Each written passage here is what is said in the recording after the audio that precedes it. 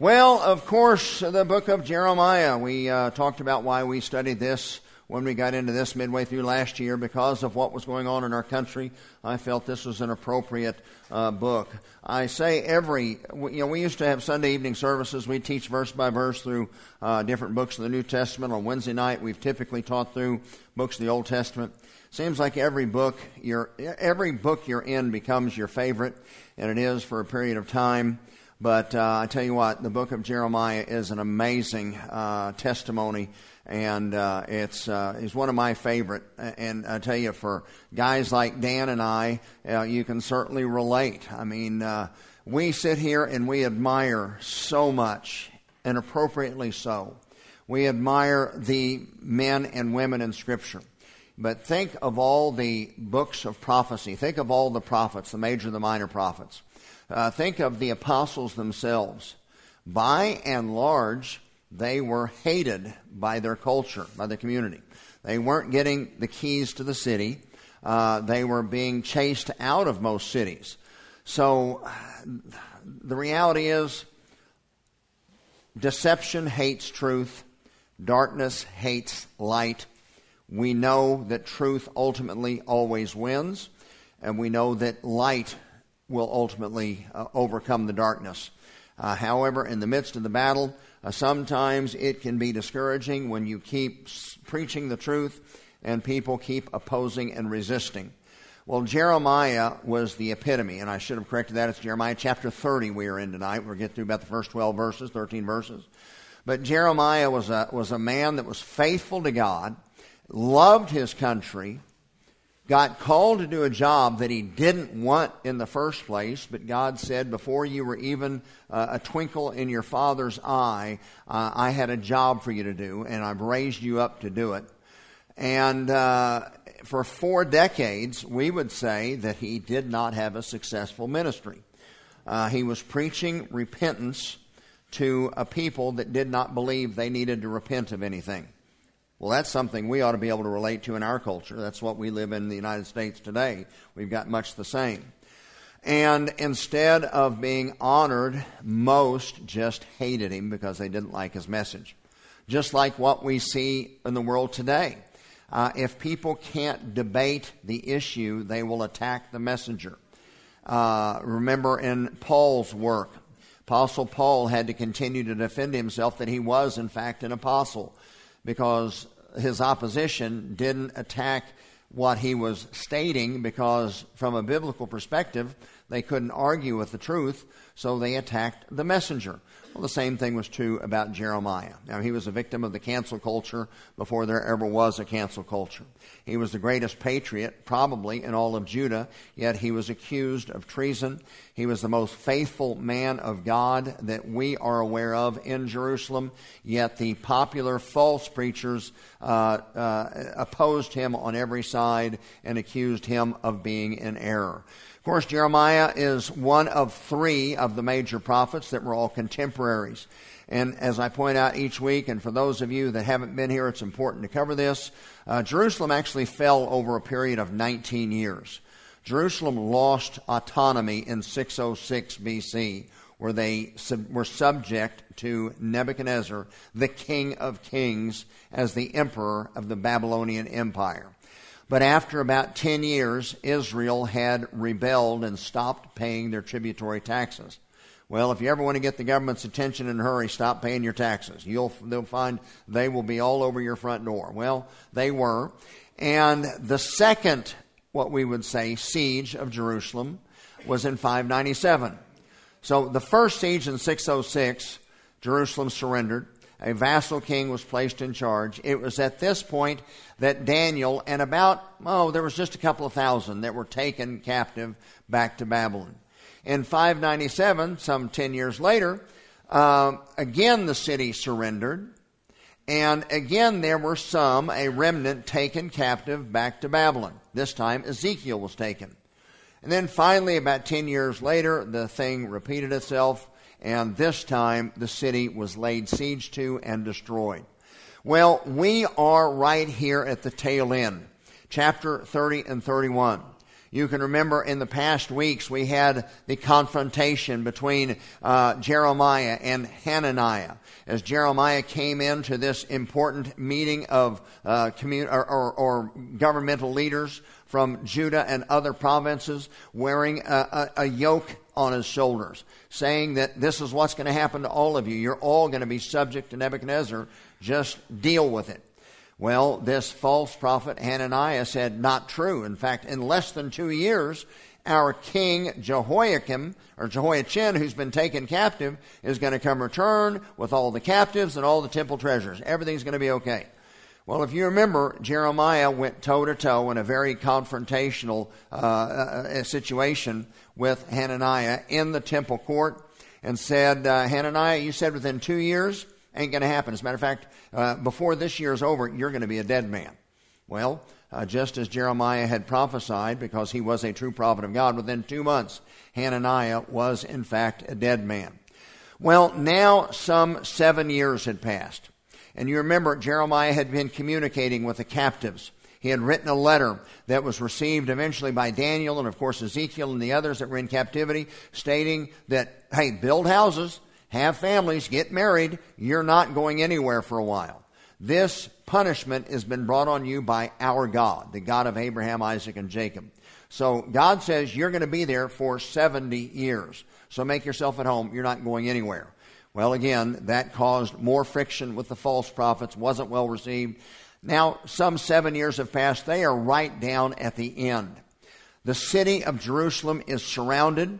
We know that some 18 months covered the entirety of this siege, and inside the walls of the city, there was such deprivation and starvation that people were eating their own children.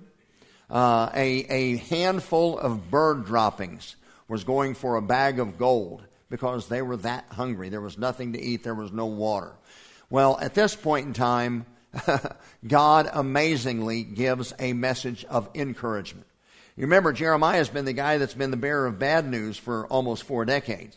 He's been saying, repent or judgment is coming. Well, now judgment is at the door, and God responds with some words of encouragement. We will get through just the first little bit in chapter 30. The word that came to Jeremiah from the Lord, saying, Jeremiah, I want you to speak all that I have given. In fact, I want you, Jeremiah, the city is going to be conquered. There's going to be destruction, so make sure you write this down, put it in a scroll, because I want you to have this for safekeeping. By the way, because he did that, we are actually reading this letter in chapter 30. So it did work. It has been kept safely.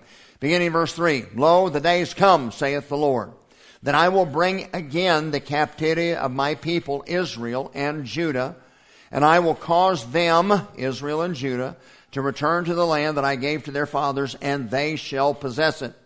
These are the words that the Lord spake concerning Israel and Judah. Now, ladies and gentlemen, understand the significance of this. There is no such thing as the lost 10 tribes of Israel. When the kingdoms split north to south, it would be like 10 states geographically to the north, 2 states geographically, Judah and Benjamin to the south. Now, if the state of Oklahoma declared Christianity illegal and said, we are going to start persecuting Christians, but Texas said, hey, Christianity is still, you're open down here, you're welcome to worship the Lord and own Bibles and do everything in the state of Texas. This law is going to take effect in 30 days. Well, most of us would probably sell our homes and pack up and move south. Well, that's what happened. Those that were faithful to Yahweh in the northern 10 tribes geographically moved to the southern kingdom. There were some in the south that liked the idea. They were already socialists, for an example, and they decided to move north. So there was a sifting and separation. But there's no such thing as lost 10 tribes that immigrated eventually to Europe and then came to America and the church has replaced Israel. That is just not true. Now, what is amazing here is you see that God says Israel, which is the northern kingdom that fell to Assyria 150 years before Judah did. God says that, okay, things are tough right now, things look bad right now, but I am going to keep every promise that I made to Abraham, Isaac, and Jacob. Israel and Judah will return to the land that their fathers possessed. Well, what land is that? Heaven? No. The United States? No. It's Israel, the land of Abraham, Isaac, and Jacob. They will return, and they will live in peace and prosperity, and I will keep every promise that I have made. We carry on. In fact, as a matter of fact, let me cross-reference and see where this came from. Think back to God with the Jews at Mount Sinai. At Mount Sinai, they are less than They're 50 days after being rescued from bondage in Egypt. Moses led them across the Red Sea. They show up at Mount Sinai. Within 50 days, God starts giving Moses the law and the construction plans to the tabernacle, establishing the priesthood. The Jews were literally at the foot of Mount Sinai for 11 months before they continued their journey. And at Mount Sinai, God gave them what we have in Exodus and Leviticus. Of course, they get to Kadesh Barnea. And they disobeyed and didn't go into the land as God had promised he would give to them. Instead, they said, no, there's too many giants. And there were giants. Think of Goliath. There were 9, 10-foot tall men, warriors. There were walled cities. And the Israelites said, we can't possibly take it. God said, I'm tired of your complaining. I'm tired of your lack of trust. You, this unfaithful generation, won't inherit the promised land, but I will keep my promises. I'll give it to your children. They wandered the wilderness for 38 more years, a total of 40 since they came out of bondage. Now they're at the east side of the Jordan, getting ready to cross into the promised land. Joshua's going to lead them in. And of course, you know, the first battle is the Battle of Jericho. Well, there in Deuteronomy, Moses' last official act before God took him to heaven was the second giving of the law. Remember, that first generation had died off in the wilderness. Now it was their children getting ready to go in and inherit the land. So God repeated and reestablished his promises. As Dan preached a couple of weeks ago when he was talking about monuments and markers and things of that nature, God warned them in Deuteronomy. He said, here's what's going to happen. You all are going to get into the promised land, and it's going to be everything I told you that it was. It's a land flowing with milk and honey. It's going to be great, and you're going to be prosperous. And before long, things are going to be going so good that you're going to forget all about me. And then you're going to think you did all this on your own. And if you continue down this path, you're going to disobey me. You're going to start worshiping idols. And when that happens, I'm going to take you out of the land. It's amazing. Warned them in advance, told them exactly what the repercussions were. But God said, as you notice here in chapter 30, this is part of it, in the last days, I'm going to keep my promises. I am going to bring you back into the land, and I'm going to fulfill every promise that I made to Abraham, Isaac, and Jacob. Look here in verse 3. Then the Lord thy God will return thy captivity and have compassion upon you. And again, this is 400 plus years before they even asked for a king. Some 600 years before the land was divided. Some, 1,000 years before the Jews went off into captivity and in bondage. Susie, who are you looking for? I see we're having distress here. John, he just went out. Okay, very good. I see we have a lot of activity, so just want to try to help if I can.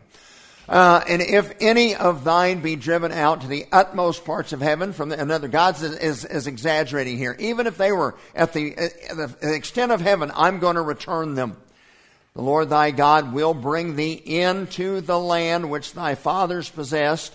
Now again, they're on the east side of Jordan right now. They haven't gone in yet. Abraham, Isaac, and Jacob. And thou shalt possess it, and God will do you good, and multiply thee better than ever before, and God will circumcise thine heart. Again, that's an act of regeneration, a sincere heart surrendered to the Lord. So God says, I'm going to keep my promises. Now, Ezekiel. You remember, Ezekiel is a contemporary of Jeremiah. At the same time that Jeremiah is preaching chapter 30, God is giving this message to Jeremiah. It's called the Valley of Dry Bones. Heard a lot of pastors misappropriate this prophecy to the church and other things. Read with me in context. The hand of the Lord was upon me, this being Jeremiah, and carried me out in the spirit of the Lord, and set me down in the midst of a valley which was full of bones. Imagine being in a valley where a war had taken place a long time ago, and there were dead bodies everywhere, and the flesh was all gone. All that was left was the bones. And caused me to pass by them round about, and behold, there were very many in the open valley, and lo, they were very dry. They had been there a long time. God said unto me, Son of man, Ezekiel, can these bones be brought back to live? And Ezekiel said, Lord, I don't know. You know the answer. Again, he said unto me, Ezekiel, prophesy unto these bones, and say unto them, O you dry bones, listen to the word of the Lord. Thus saith the Lord unto these bones, Behold, I will cause breath to enter into you, and you shall live. And I will lay flesh upon you, and cover you with skin, and put breath in you, and you shall live, and you shall know that I am the Lord. So I prophesied, as I was commanded, Ezekiel said. And as I prophesied, there was a noise, and behold, the shaking, and the bones came together, bone to bone. And when I beheld, lo, the sinews and the flesh came upon them, and the skin covered them, but there was no breath in them. In other words, there was no, that's the Hebrew word ruach, which we would use for spirit. So they were physically there, but they still had no spirit within them. I would say much like Israel today, back in the land, but haven't come face to face with the Messiah yet. Then said unto me, Prophesy unto the wind. Prophesy, son of man, say to the wind, Thus saith the Lord God, Come from the four winds, O breathe, and breathe upon these slain, that they may live. So I prophesied, and he commanded me, and breath came into them, and they lived, and stood upon their feet as an exceeding army. Well, what's the interpretation of this? Is it the Baptist church? No. These bones are, what's the next word? The whole house of Israel. What did I say a while ago? There are no lost 10 tribes. The whole house of Israel.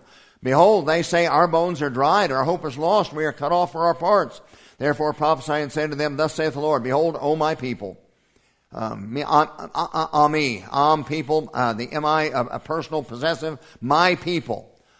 I will open your graves and cause you to come up out of your graves and bring you into the land of Israel. And you shall know that I am the Lord when I have opened your graves, O my people, and brought you out of your graves, and shall put my spirit in you, and you shall live. And I will place you in your own land, and then shall you know that I, the Lord, have spoken it and performed it, saith the Lord. That transitions into the parable of 2 sticks. Again, this is Ezekiel and the same message. Moreover, son of man, take thee 1 stick and write upon it, Judah. And this will represent the northern kingdom and his commandments and his companions.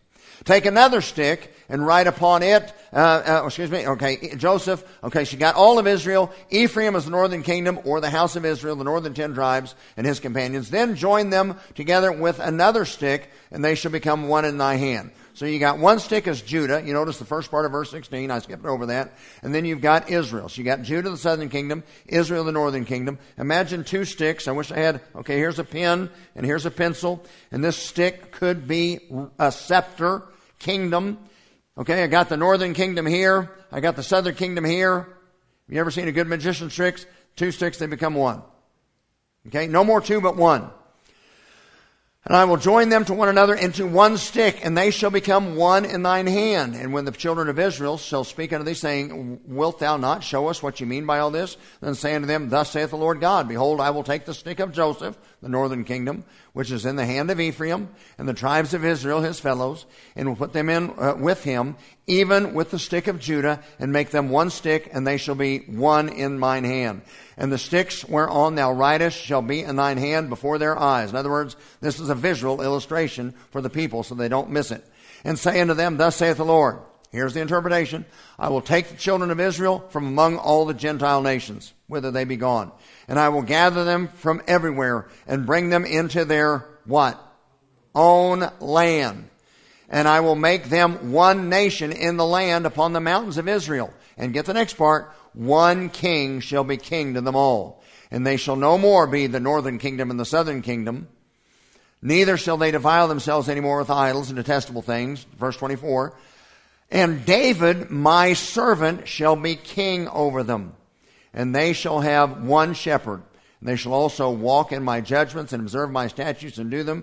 And they shall dwell in the land that I have given unto Jacob my servant, wherein your fathers have dwelt, and they shall dwell therein, even they and their children's children forever. And my servant David shall be their prince, or be their king. Now, let me stop right here.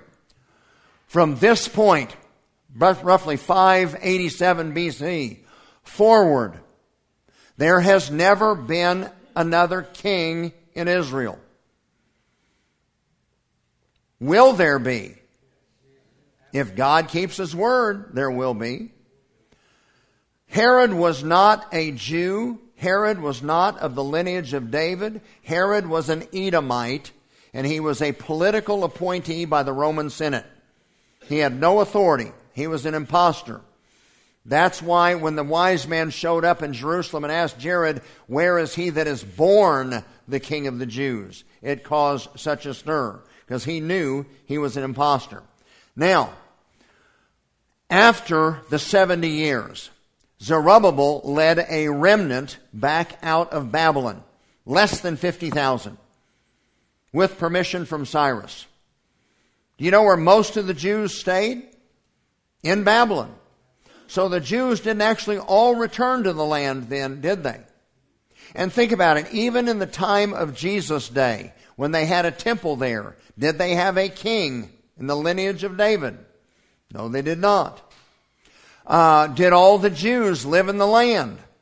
No, they did not. You remember in Acts 2 at Pentecost, there were Jews that had returned for that summer feast from all over the world, speaking all sorts of different languages.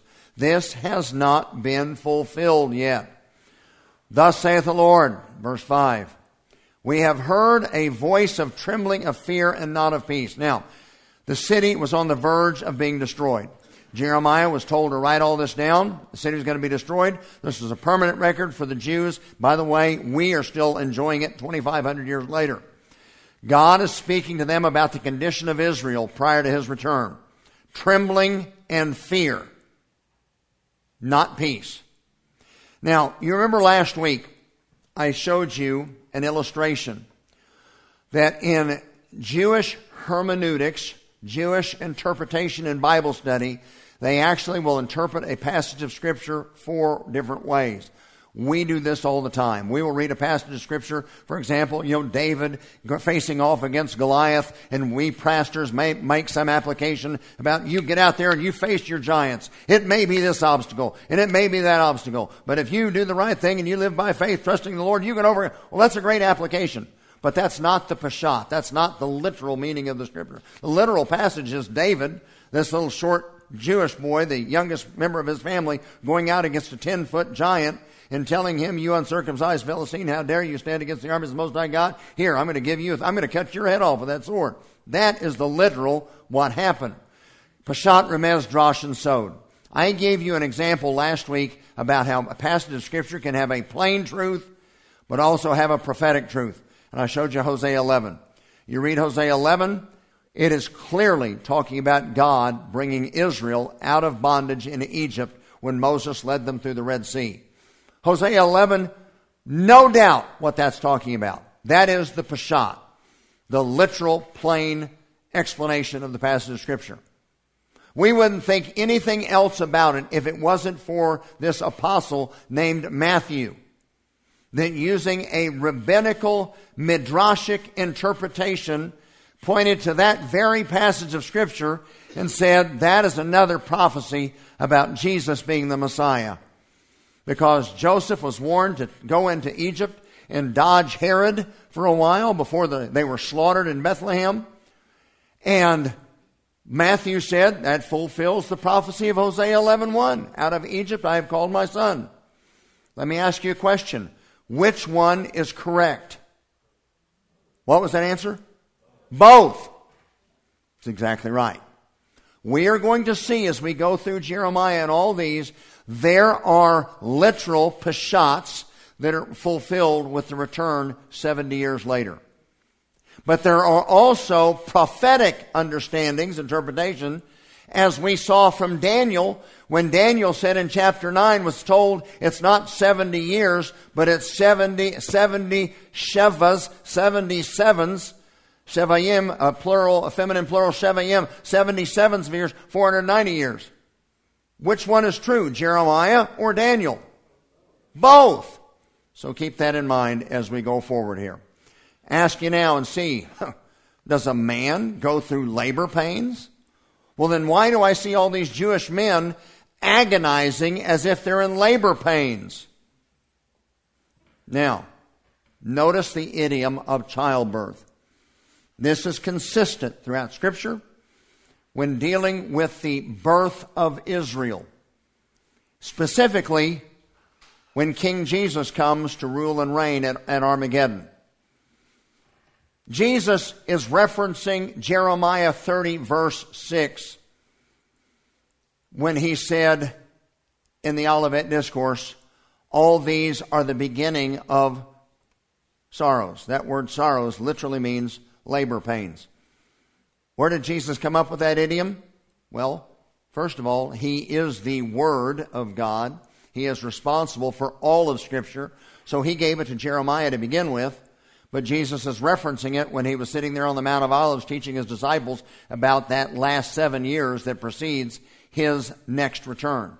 By the way, the same idiom is referenced in Isaiah 66, talking about Israel being born in a day.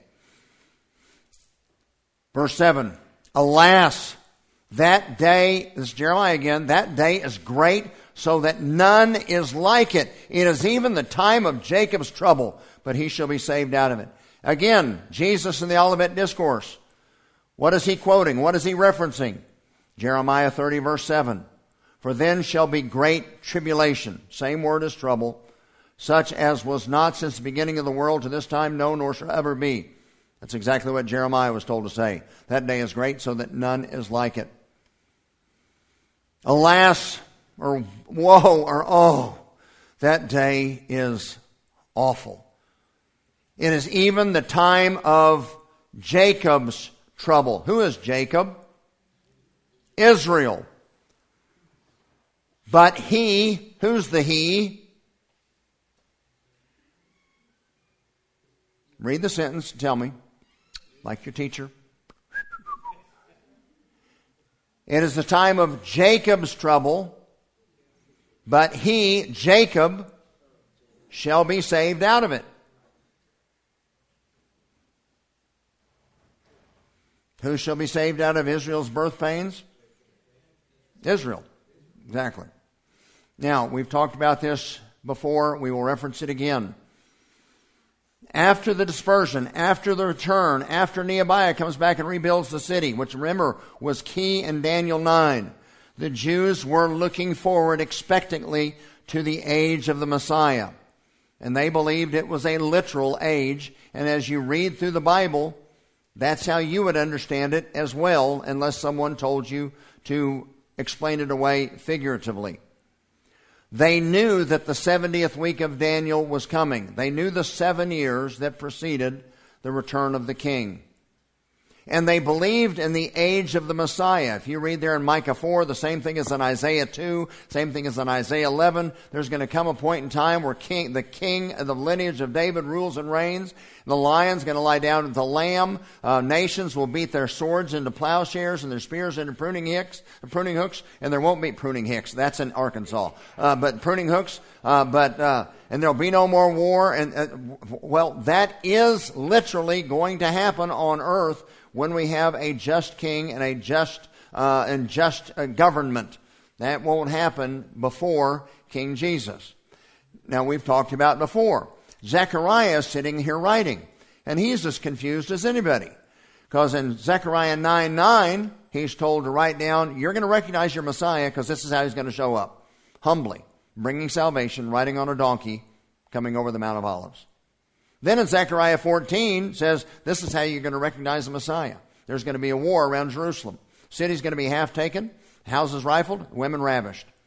Then in the midst of it, when it looks like it's all over, you're going to cry out to me, and I'm going to show up, and I'm going to stand on the Mount of Olives riding a white charger leading an army, and there is going to be hell to pay. Wow, those are two very distinct and different explanations of how you're going to recognize the Messiah. Now, did the first one happen literally? Is it reasonable to assume that the second one will also happen literally? I would say if you're consistent, maybe you want to spiritualize it. I personally think it's going to be consistent. Now, you've heard the expression, actually, I think it was birthed by an old expositor named Clarence Larkin. What's called the mountain peaks of prophecy. If John Lash was here, he'd be jumping up and jumping for joy. He loves the mountain peaks of prophecy. From the Old Testament, they're looking forward. They could see these two appearances. What they couldn't see is the period of time that's in between them. From their perspective, you see Jesus on the colt bringing salvation. You see Jesus leading the army. You don't see what is to now 2,000 years of separation between them. Now, we've got better understanding, especially in the book of Revelation and personal experience, the epistles, what's going on in the meantime. But remember what we just read. This will be the time of Jacob's trouble. Remember when Daniel is given some meat on the bones. Further explanation. He said 70 Shevaim. 70 Shevaim are determined. A judgment determines this is what you're guilty. Here's the fine. Here's your sentence. 70 weeks are determined upon the body of Christ. No. Upon the church. No. Upon your people, Daniel, the Jews. And upon Washington, D.C. No, that's an unholy city. No, upon Jerusalem. To finish the transgression, to make an end of sins, to make reconciliation for iniquity, to bring in everlasting righteousness, to wrap up all the prophecies, and to anoint the Messiah, the most holy one in the most holy place. Okay?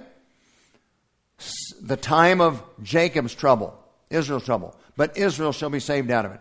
70 weeks are determined upon Jews and Jerusalem. All right. So, exactly 173,880 days from when the clock started. When when Artaxerxes gave Nehemiah permission to go back and rebuild the walls of the city and the streets. Beginning on that day, you count 69 weeks of years, and it comes to the day when Zechariah 9:9 was fulfilled. King made his triumphal entry. Of course, he cleansed the temple, chased them all out, said, "You've turned my house into a den of thieves." Taught for the next 4 days, healed, proved that he was, in fact, the Lamb of God, which was qualified to take away the sin of the world. They rejected him. Matthew chapter 23, he marches out, preaches that scathing sermon, calling them whited sepulchres and snakes.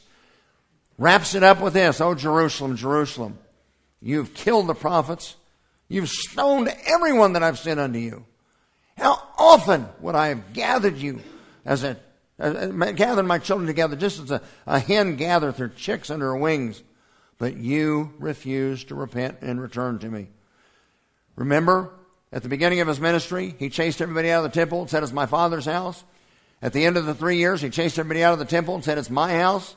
Now he's saying, "Behold, you want it? You got it. I'm leaving your house empty. The Holy Spirit does not live here. Leaving it to you desolate.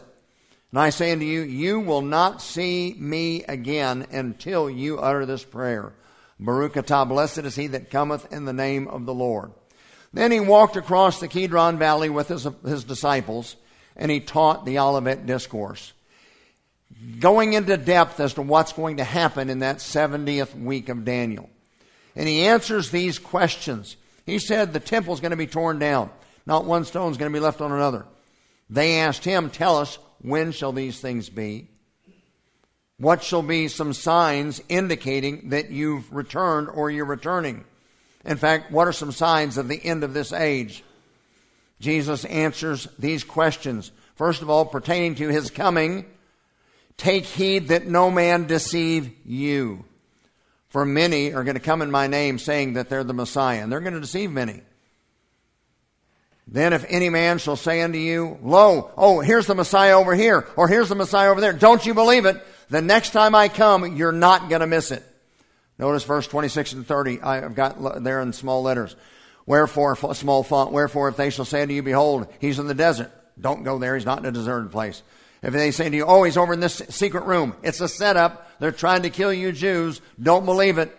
The next time I come, just as lightning comes out of the east and shineth even into the west, so shall the coming of the Son of Man be. In fact, immediately after the tribulation of those days, then the sun is going to be darkened, and the moon shall not give her light, and the stars shall fall from heaven, and the powers of the heavens shall be shaken. If you have read the book of Revelation, there are not only man's inhumanity to man, there's not only natural disasters, but at the very end, there's some supernatural, catastrophic, miraculous disasters poured out. Jesus says, and then shall the Son of Man appear in heaven. Then shall all the tribes of the earth mourn, and they shall see the Son of Man coming in the clouds of heaven with power and great glory. In other words, you're not going to miss me the next time. You might have missed Zechariah 9:9. You're not going to miss Zechariah 14. Goes on, there shall be false messiahs, false prophets, show great signs and wonders, insomuch that if it were possible, they shall deceive the very elect. And let me ask you a question. Once you're saved, can you lose your salvation? No. It's called everlasting life. It's called eternal life. If you're truly saved, you cannot lose it. Now, we would call that, as the church, we would say that's the elect. Well, how can the elect be deceived? You can't lose your salvation. Well, let me tell you, in this position, they're not talking about the church. The elect was also referencing Israel. Isaiah 45, verses 3 and 4. For Jacob my servant's sake, and Israel, what are the next two words? Mine elect. Isaiah 65:9. I will bring forth a seed out of Jacob, out of Judah, inheritor of my mountains, and mine elect shall inherit my mountains, and my servants shall dwell there. Isaiah 65:22. They shall not build and another inhabit. They shall not plant and another eat. In other words, they're not going to be chased out of the land. For as the days of a tree are the days of my people, and mine elect shall enjoy the work of my hands. In the Olivet Discourse, this is being made to the Jews. And the apostles represent the Jews. Follow me here. The church hasn't been birthed yet, by the way. Jesus answered and said unto them, take heed that no man shall deceive you. For many shall come in my name, saying, I am the Messiah, shall deceive many. And you shall hear of wars and rumors of wars.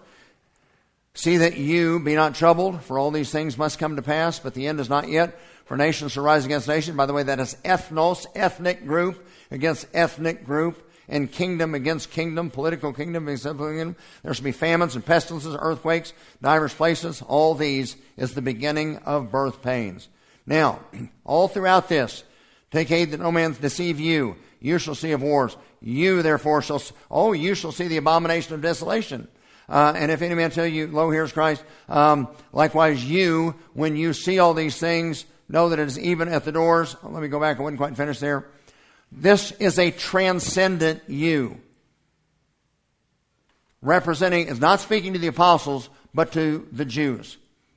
Let me ask you a question. Just take a look at verse 15. There are some that would say all this was fulfilled when Jerusalem was conquered in 70 A.D. When you shall see the abomination of desolation. How many of these apostles were there in Jerusalem in 70 A.D.? None of them. In fact, except for John, all were dead by this point in time. By the way, it talks about when you see the Messiah return, he's going to come like the east and the west. How many of them are still alive today? None of them. I would say that this, without doubt, is a transcendent you, referencing, speaking to you, through you to the Jewish people. Now, let me give you another example. Deuteronomy, we talked about Deuteronomy a minute ago, when they were on the east side of Jordan. Deuteronomy 18:15. God spoke through Moses, said this, the Lord thy God will raise up unto you a prophet from the midst of thee, of thy brethren, like unto me, unto him you shall hearken. We know, without doubt, that this is referencing Jesus. He is that prophet, capital P, that Moses was prophesying of in Deuteronomy chapter 18. All right? This took place 1,500 years before the birth of Christ. How many of the Jews there on the east side of Jordan were alive to see Jesus' birth? None of them. So is he talking to those Jews there, or is he speaking to the Jewish people? I would say he's speaking to the Jewish people. Now, we talked about the elect a little bit ago. Where'd my water go? Did I leave my water in my office? Oh, thank you. Thank you so much. You're about to see me throw a fit. Okay. Not really. I only throw fits during sporting events and at the golf course. All right. Ultimately, there's two groups of people. Jesus said in John 5, there's going to be a resurrection of the just and a resurrection of the damned. Two groups. Now, we know that there are, you read the Faith Hall of Fame in Hebrews 11, we know that Abel is referred to as a member of the Faith Hall of Fame. We know that Noah is referred to as the Faith Hall of Fame. Neither were part of Israel. Israel wasn't birthed yet. Neither were part of what we would call the church or the church age. But they're in the Faith Hall of Fame. They are part of the body, ultimately, of believers. Now, 1 Corinthians tells us, as Paul said, give no offense, that there are three people groups that are addressed in the Bible. There are Gentiles, there are Jews, and there is the ecclesia, the church. And again, at the tail end, we see Jews are folks again. As we go through Scripture, recognize that the first 11 chapters, there is no one on earth other than Gentiles.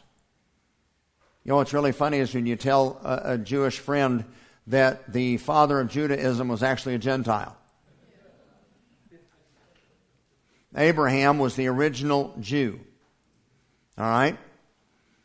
Beginning with Abraham, the focus through whom God works is the Jewish people. Now you notice what that covers.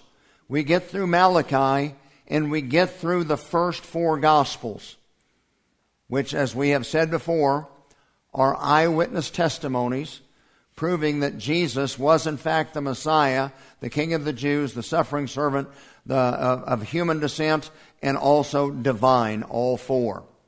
We see the birth of the church in Acts 2, but it really becomes more Gentile-centric or church-centric by Acts 7. But we see it's church-centric at this point in time. And then Revelation 4:1, we see at the end of the church age, in Revelation 2 and 3, we see in Revelation 4:1, metatauta, after these things, I heard a voice in heaven, sound as of a trumpet, sound as a shofar sound, saying, come up hither. And immediately, John said, I was in the presence of the Lord at the throne of God. We see the focus then back to the Jews from Revelation 6 through Revelation 19. The 70th week of Daniel. What do you see in between here that you don't see in Nebuchadnezzar's image? And that you don't see in the Old Testament. Okay. So understand that the Gospels were still addressing to the Jew first, proving that Jesus is the Messiah, and then to the Gentiles. So again, this is the time of Jacob's trouble, Israel's birth pains, but Israel shall be saved out of it. We referenced a moment ago, the end of Matthew 23, Jesus said, you won't see me again until you say, blessed is he that cometh in the name of the Lord. As I shared with you last week, it is my opinion that Hosea 5:15 is that prophecy. It is my opinion that that is why the devil is working so aggressively to destroy the Jewish people right now. Look what's going on in the Middle East right now. If there are no Jews alive to cry out at Armageddon, then it's logical to say the Messiah can't return. But he that shall endure to the end shall be saved. Again, back to the Olivet Discourse. Again, Jesus teaching. Wait a second. How is a person saved? By faith in Jesus Christ. Do we have to endure to the end of anything? What if you were tortured and somebody was torturing you terribly, and you loved the Lord, and in a moment of just absolute anguish and you're exhausted, you haven't slept in a week, and they're burning you and doing all sorts of things? What if you made some false denial? Does that mean you've lost your salvation right there before you died? I don't think so. I don't think that we add anything to it. I think it is a gift of God that we receive by faith. And if you're generally born again, you're generally born again. You know the difference. You know the difference between you're play acting or if you're not. So I don't think, again, this addresses the body of Christ at all. What's saying here is that God will fulfill his promises to Abraham, Isaac, and Jacob. You guys hold out, reject the Antichrist, but he won't be successful in destroying the Jewish people. As a matter of fact, we have some color added in Zechariah. Zechariah tells us that during that last 7 years of time, that 2/3 of the Jews that live inside Israel will die. In the last 70th week of Daniel, that's 7 years, Jesus said, he quoted Jeremiah, said, there's been nothing like it on earth. Worst time on earth. It's said that during the Holocaust, 1 in 3 Jews was killed. During this 7 years, 2 in 3 is going to be killed. Ezekiel says those outside the land of Israel, only 1 in 10 will survive. But we're told what to do when they see the abomination of desolation. I was asked one time, Pastor, what if you're wrong? What if it actually is a mid-trib rapture? What if it is a post-trib rapture? What would you tell the church so they would know not to receive the mark of the beast? Well, the mark of the beast won't be the mark of the beast until the temple is rebuilt, until the Antichrist stands inside of it and says, worship me. That's when that mark is going to be given out. So if you've gotten the vaccine right now, don't worry, that's not the mark of the beast. But hold on, I'm not going to get through this, John. But for the elect, ask me afterwards. But because we are down to 5 minutes and I've still got a little ways to go. But for the elect's sake, those days shall be, it says, it doesn't mean shortened. 7 years is 7 years. In fact, there's many times it says, it defines the last 3.5 years as 42 months, a time, times, and the dividing of a time, 3.5 years. It's the exact number of days. It is every bit of 7 years. That word means to come to an end. It means to tie up to a dock, to come to an end of a journey.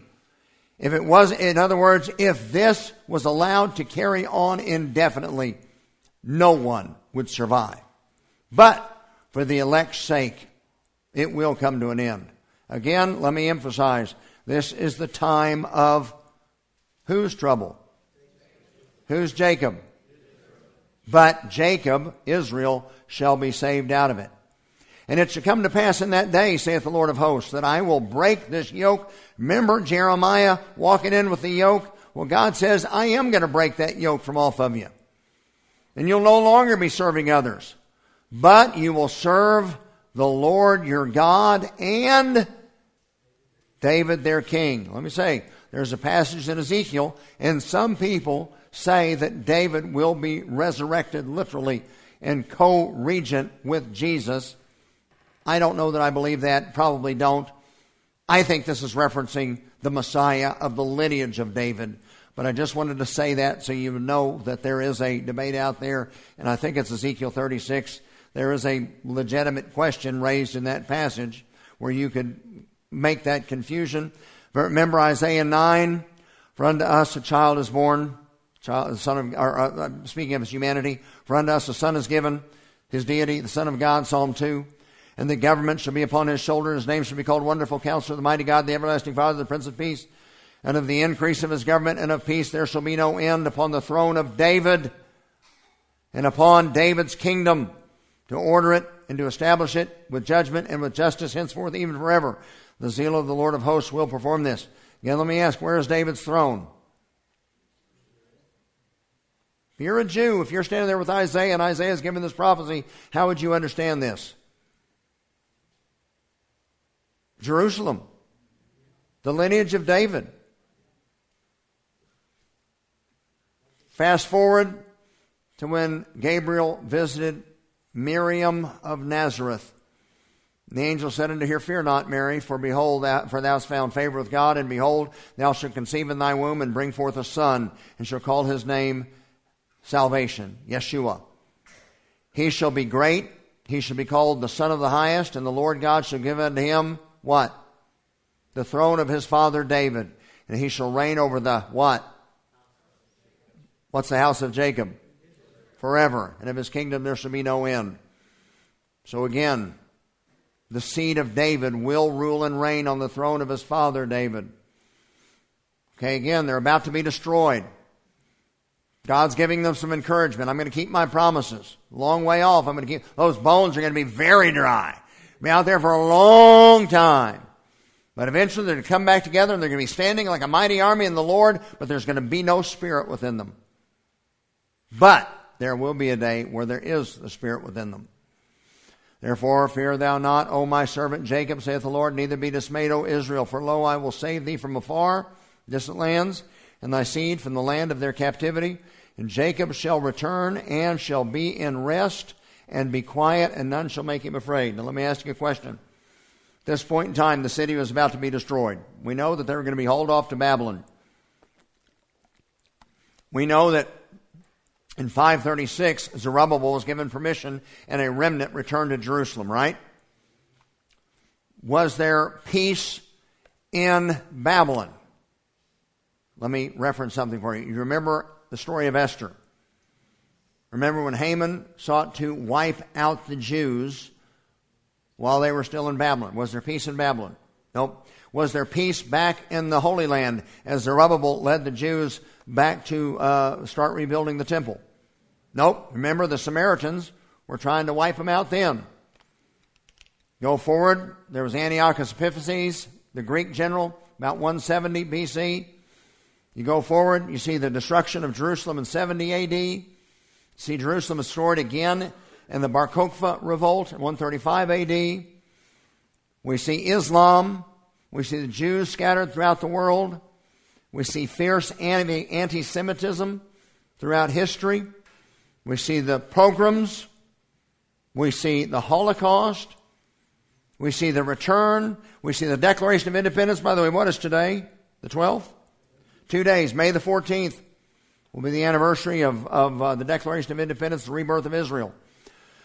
Was there peace then? They're back in the land? Nope. There was a war immediately, 1948. War again, 1967. War in 1956. War in 1973. War with Lebanon in 1980. War with Gaza. War with Lebanon. By the way, what's going on today? Been over 1,000 rockets fired into Tel Aviv and into southern part of Israel over the last 48 hours. Okay, let me go back here just for a second. Is there a point in time that you have seen yet, heretofore, from when Jeremiah was given this prophecy, 587, city was destroyed. We just went through Jewish history from 587 to now. Has there been a time where they have been at peace and at rest and quiet, and none will make them afraid? I still think it's going to happen. I believe this is literal. Now again, it's not there. Oops, wrong side. Want to sleep this direction. Again, right now, while we're here, they're firing rockets in. And by the way, if Texas was firing rockets into Oklahoma City, we would respond. So when Jerusalem fires back into Gaza, that is appropriate defense of themselves. Here's where we get to. We're almost done. Verse 11, for I am with thee, saith the Lord, to save thee, and though I make a full end of all nations whither I have scattered thee, I will not make a full end of thee, but I will correct thee in measure, and will not leave thee altogether unpunished. You know, if you remember when we studied Ezekiel, God spelled out his punishment on the enemies of Israel. He said to Edom specifically, Edom, you are finished. Moab, you are finished. Ammon, you are finished. Philistia, remember Goliath and the Philistines, the arch enemies of Israel? When's the last time you've seen a Philistine? God said, you're done. Phoenicia, Tyre, Sidon, you're done. What's amazing is he said specifically, Egypt, you're going to be taken out of the land for 50 years. 50. But you're going to return, but you're never going to be relevant. Now think about your history. Prior to that, it had always been Egypt as the world power, or Egypt and Assyria, or Egypt and Babylon. Egypt was always up there. God said, you're going to be out of the land for 50 years, and when you return, nobody's going to care. Since this point in time, Egypt is back in the land. They were out for 50. They were allowed to return the same time the Jews were allowed to return. But they have never been a world power, never been relevant again. God said, I'm going to destroy those Gentile nations. Well, Israel was guilty of idolatry. Israel was guilty of burning their children in the fires of Moloch. God said, I'm going to punish you, but I'm not going to destroy you. I'm going to keep my promises to Abraham, Isaac, and Jacob. Remember the valley of dry bones? Those bones were there, and they were very dry. They're going to be there for a long time, but I'm going to bring you back to the land. And here's the last point we'll make, and we're going to be done. End of Matthew. This is so misunderstood, been so twisted. Learn a parable of the fig tree. When his branch is yet tender and putteth forth leaves, so know that summer is nigh. Likewise, when you shall see all these things, know that my coming is near, even at the door. Verily I say unto you, this generation shall not pass till all these things be fulfilled. I remember when I was a kid, there were some prophetic Bible teachers that said, Israel is the fig tree. There are places in Scripture where you can make that connection. This generation shall not pass until these things be fulfilled. Generation is 40 years. Where they got that definition, I'm not entirely sure, but it fit for them. Okay, the budding of the fig tree. May the 14th, 1948. Israel back in the land. You go 40 years, 1988. That's Armageddon. You subtract 7 years, 1981. The rapture's coming in 1981. Boy, it really stinks to be us because we missed it. And we are now about 37 years into the millennial reign, and it's not nearly as good as I thought it was. I did not think Joe Biden would be in office. All right, let's compare Scripture to Scripture. You got a parallel passage of Scripture in Luke. Luke says this, I spoke unto them a parable. Behold, the fig tree and all the trees. Here's the point. When you see them bud, you know that summer is coming. Likewise, when you see all these things, know that the kingdom of God is coming. That's all the parable of the fig tree means. Just when you see all these things, you know it's coming. You know it's getting close. Recognize the signs of the times. Well, wait a second, Pastor. What about that word generation? Does that not mean a period of time? Oh, it can be. But here's actually the definition. An age or the persons. Let's cross-reference and see where that Greek word is used in other places in the New Testament. Woman was a Greek, a Syrophoenician, by her generation, by her nationality. Annas the high priest, Caiaphas, and John and Alexander, as many as were of the kindred, the family of the high priest. Men and brethren, you children of the family of Abraham, offspring of God, countrymen. In 2 Peter 2:9, you are a chosen nation, basically, generation. So that word generation can mean time, but it also can mean a group of people. The Jews will not be wiped out. Although they try, they won't succeed. God is going to keep his promises to Abraham, Isaac, and Jacob. And as I made the statement, I think a week ago, Brother Dan caught it. If Israel's only purpose was to birth the Messiah, and God was done, then why have they been so hated for the last 2,000 years? Why have they been so persecuted? By the way, why have they maintained their identity for 2,000 years? When there's no more Edomites, no more Moabites, no more Ammonites, no more Philistines. But there are Jews. In fact, they're back in their land. And they're rebuilding the waste cities. And even naming them the names that they had. Just as the prophets said they would. This is my overview. I think we are right in... Oops, let me turn this on. It works better. I think we are right in this period. End of the church age. I would say we are in the Laodicean age, where we talk about, boy, we've got beautiful buildings, wonderful space. We don't meet in them anymore because of the COVID virus, but we got some fantastic facilities. but we're not real excited about the Lord. We just look really good. We don't think we have need of anything. I think we're right here. Again, the age of the Messiah is coming. We got the 7 years, the time of Jacob's trouble, the 70th week of Daniel. 70 weeks are determined upon your people, Daniel, and your holy city, Daniel. This period precedes Armageddon, the arrival of the king, Zechariah 14. Then we'll actually have the age of the Messiah at that point in time. We'll continue in chapter 30 next week, the last half of it. Wasn't this a fun study? I love Jeremiah. And then chapter 31 goes along with it. It's just as good. And again, these encouragements, even though the city is surrounded, even though it looks really bad right now, and it's going to be really bad for a while, nevertheless, God says there's good promises yet to come, and I'm going to keep every one of them.